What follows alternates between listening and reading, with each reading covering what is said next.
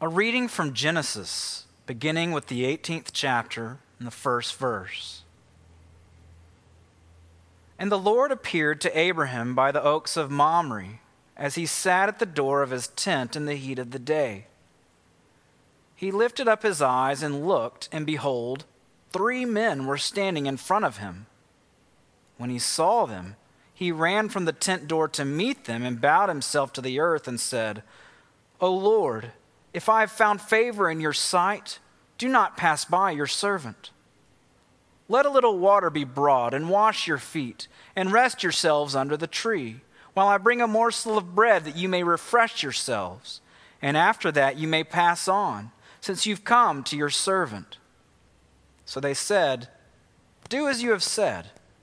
And Abraham went quickly into the tent of Sarah and said, "Quick, 3 seahs of fine flour, knead it and make cakes." And Abraham ran to the herd and took a calf, tender and good, and gave it to a young man who prepared it quickly.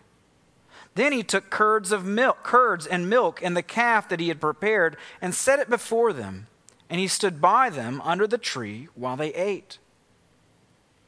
They said to him, "Where is Sarah, your wife?" And he said, "She is in the tent." The Lord said, "I will surely return to you about this time next year, and Sarah your wife shall have a son." And Sarah was listening at the tent door behind him. Now Abraham and Sarah were old, advanced in years.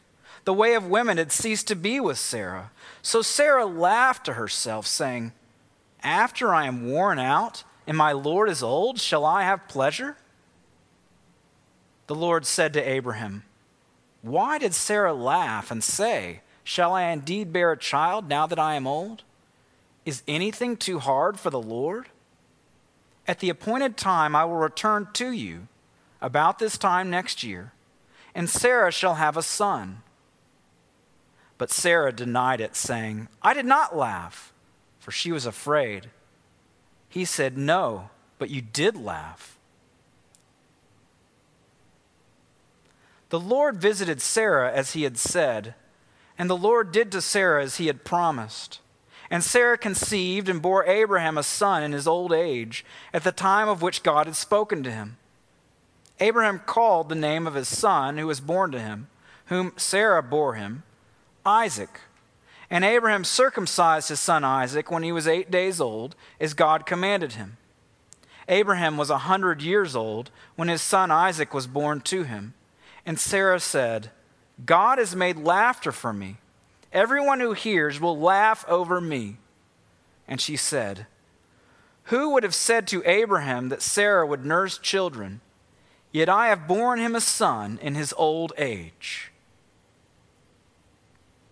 The word of the Lord. Thanks be to God.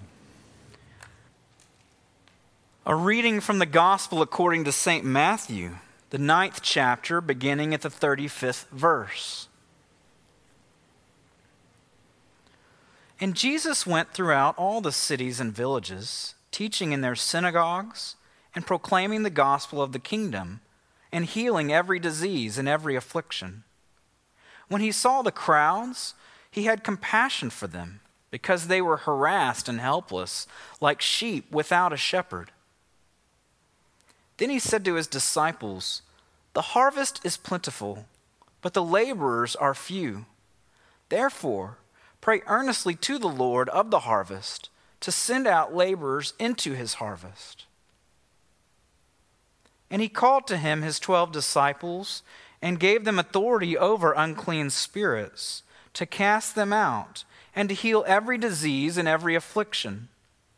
The names of the 12 apostles are these: first, Simon, who is called Peter, and Andrew, his brother, James, the son of Zebedee, and John, his brother, Philip and Bartholomew, Thomas and Matthew the tax collector, James, the son of Alphaeus, and Thaddeus, Simon the zealot, and Judas Iscariot, who betrayed him. These 12 Jesus sent out, instructing them, "Go nowhere among the Gentiles and enter no town of the Samaritans, but go rather to the lost sheep of the house of Israel, and proclaim as you go, saying, The kingdom of heaven is at hand. Heal the sick, raise the dead, cleanse lepers, cast out demons. You received without paying, give without pay. Acquire no gold or silver or copper for your belts, no bag for your journey, or 2 tunics or sandals or a staff. For the laborer deserves his food. In whatever town or village you enter, find out who's worthy in it, and stay there until you depart. As you enter the house, greet it. And if the house is worthy, let your peace come upon it. But if it is not worthy, let your peace return to you. And if anyone will not receive you or listen to your words, shake off the dust from your feet when you leave that house or town. Truly I say to you, it will be more bearable on the day of judgment for the land of Sodom and Gomorrah than for that town. The word of the Lord. Thanks be to God. Well, I speak to you in the name of God, the Father, the Son, and the Holy Spirit. Amen. Please be seated. Well, our passage this morning from Matthew's Gospel opens with a description of how Jesus had been going throughout all the cities and villages, teaching and proclaiming the gospel of his kingdom. And while doing so, he healed the diseases and afflictions of everyone he encountered. And then in verse 36, Matthew describes why. It describes Jesus' heart toward these people, saying that when Jesus saw the crowds, he had compassion for them because they were harassed and helpless like sheep without a shepherd. He saw how all of them were in such desperate need of his kingdom, which leads him to invite his disciples into this burden with him. As he says to them, the harvest is plentiful, but the laborers are few. Therefore, pray earnestly to the Lord of the harvest to send out laborers into this harvest. Then as our passage moves into chapter 10, Jesus sends the 12 disciples out. And he gives them the capacity to do essentially the things he's been doing, right? To free people from noticeable bondage to evil, to heal every disease and affliction, even to raise the dead. Well, as we've said with the miracles that Jesus himself did, while these works certainly would have an immediate life-changing impact on the lives of those that the disciples ministered to, as we've said many times of Jesus' ministry, such miracles, while again benefiting the individuals who are on the receiving end, more significantly, these miracles were signs of the spiritual realities of God's kingdom. As I mentioned 2 weeks ago, when Jesus healed the deaf and the blind, for example, these were signs of his desire to heal the spiritual deafness and blindness of all people who will put their trust in him. And now, at the beginning of Matthew 10, Jesus provides a first glimpse of how he plans to commission and use his followers to bring about these realities, particularly these spiritual realities that these signs represent, after his earthly mission is over. And this is something we've been talking about a fair bit this spring. In fact, just last Sunday, our gospel passage was Jesus' Great Commission to all of us, reprinted in your bulletin today. And twice in the last month, we touched on Jesus' fascinating promise from John 14, also reprinted in your bulletin, where he said, quote, "Whoever believes in me will also do the works that I do, and greater works than these will he do." I know when we talked about that, I explained how the greatness of believers' works that Jesus is talking about, that'll be greater than his, speaks to the exponential number of lives that God intends to transform through the ministry of his followers who desire to bless others in his name.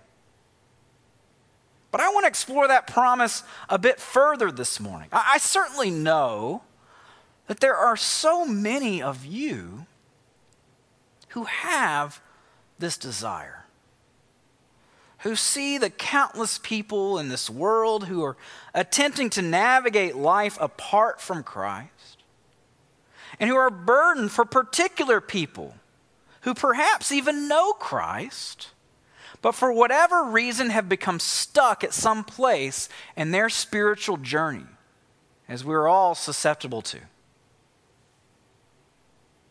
I know many of us have been given the Lord's compassion for others and are willing for God to use us and are even praying for the laborers of the harvest.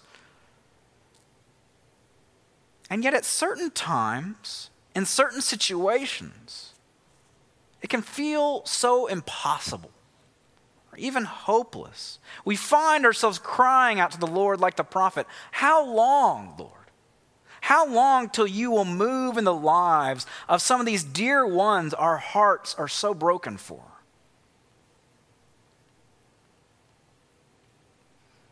Well, this experience or these feelings of hopes unfulfilled are so common among believers that I found myself thinking about it this week.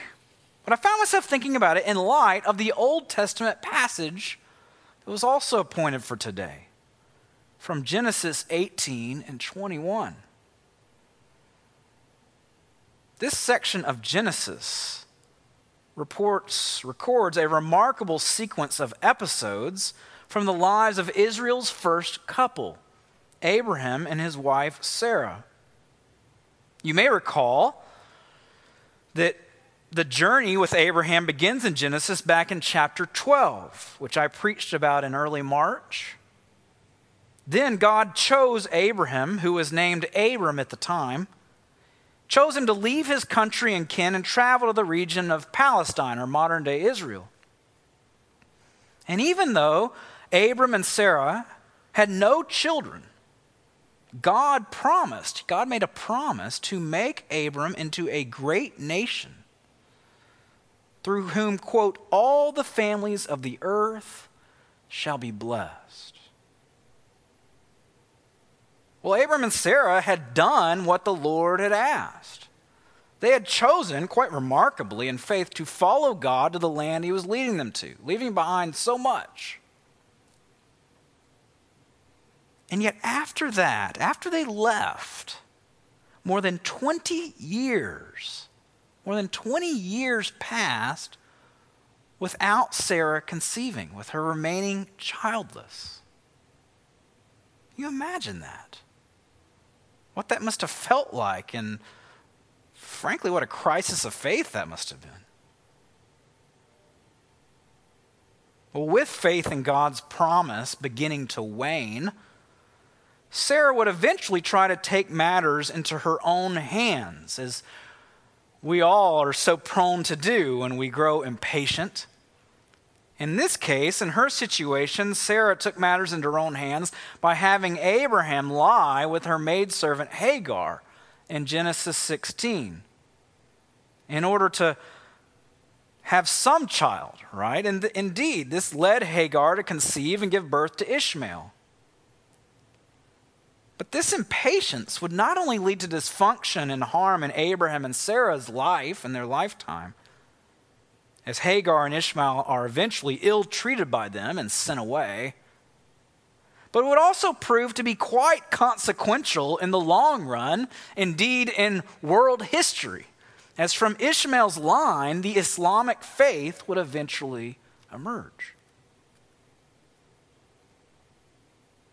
But in our passage that opens today in chapter 18, when Abraham and Sarah are now well into their 90s, the Lord appears to Abraham in the form of 3 men. And this is thought to be yet another Old Testament allusion to the Trinity. But the couple provides the men with hospitality, as was the customary treatment toward travelers in those days when there weren't, pit stops and gas stations and McDonald's to stop at. In this case, they actually provide the men with quite a feast, even for those days. But in verse 9, the Lord says to Abraham, "Where's Sarah, your wife?" And he replies, "Well, she's in the tent."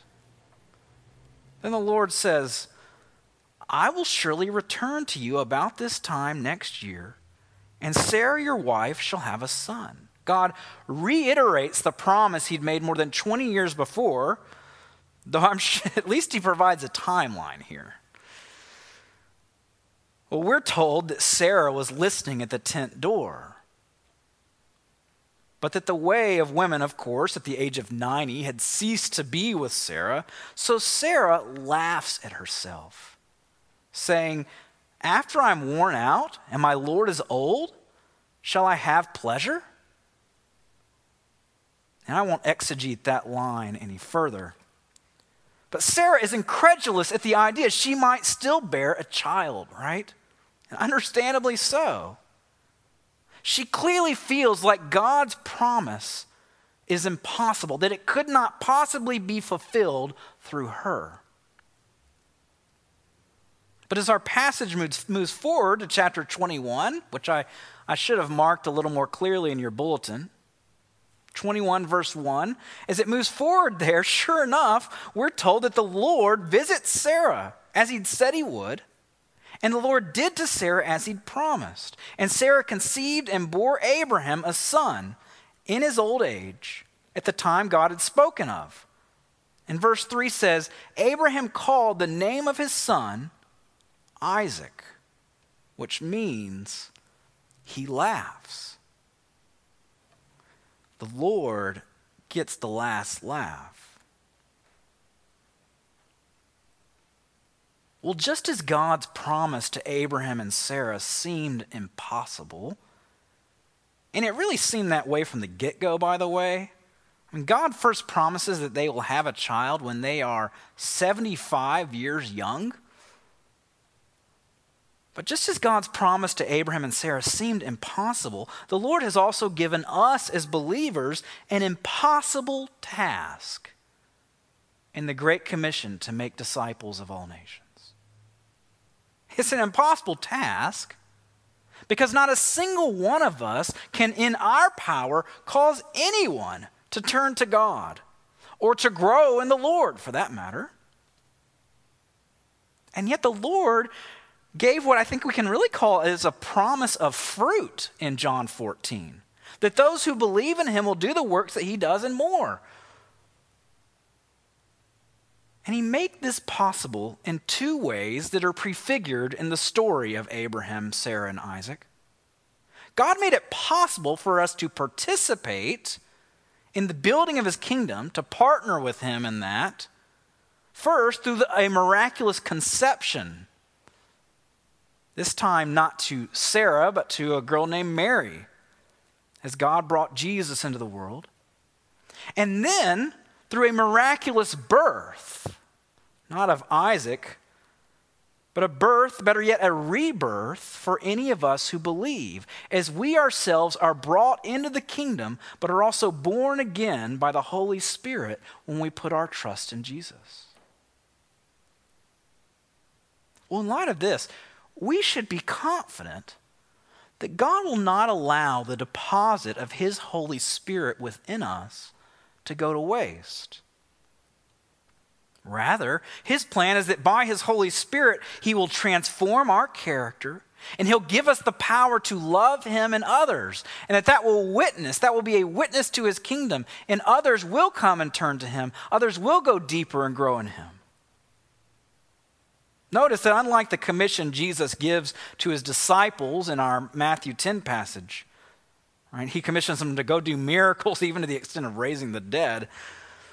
Notice the commission he's given us in Matthew 28 makes no mention of miracles. Not that miracles are impossible or anything like that, but because the miracles were never God's point, not his ultimate goal or aim.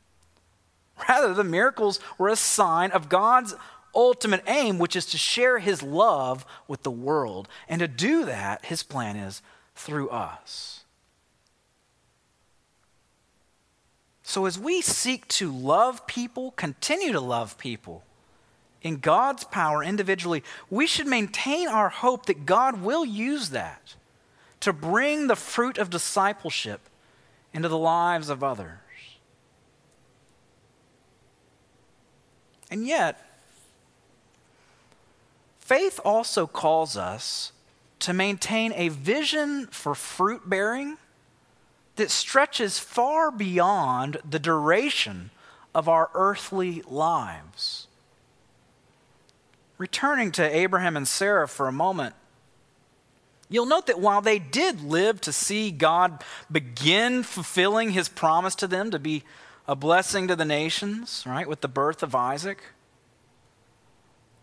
even though God began to fulfill that promise in ways that they saw in their lifetime, that was only a sliver of the fulfillment God intended to bring through Abraham and that he would eventually bring about, right? In fact, when the book of Hebrews speaks of Abraham, and I should have included this passage in your bulletin, but it says in chapter 13 of Hebrews that with the birth of Isaac, Abraham and Sarah, God had proven himself faithful to Abraham and Sarah with the birth of Isaac. And yet, the book of Hebrews says, on the other hand, they died not having received the fullness of what had been promised. But it explains that they looked forward to the city whose designer and builder is God, and greeted that promise, that ultimate fulfillment of God's promise to them. It says, greeted that promise from afar in faith. We know that God's promise to Abraham was not meant to be fulfilled in one generation, but that the much greater portion of that promise will be fulfilled in the generations to come, right? First in Christ, and now through us and through his church. And so I think the circumstance is similar for us. Because though God may work through us to contribute to the making of disciples through individual relationships, and I would go so far as to say that if we remain in Christ and are willing to follow his lead, I think I can say with great confidence that we will see him do that through our lives, right? That we'll get to see some of the fruit of the impact that his Spirit can make through us. However, the much greater portion of God's fulfillment of Jesus' promise to do even greater works through us than the works he did on earth, the greater portion of that will be fulfilled not in any of our individual lives, but over generations through his church. And so our greatest contribution as individuals, our greatest contribution to God's kingdom, is not even in the individual interactions we have, as valuable as those are, but in the overall participation in the building up of Christ's church. The eternal city God has designed and is building over generations and generations to bring the nations in, as the book of Revelation describes. And so, like Abraham, faith challenges us to see that inheritance and greet it from afar. In the name of the Father and the Son and the Holy Spirit, amen.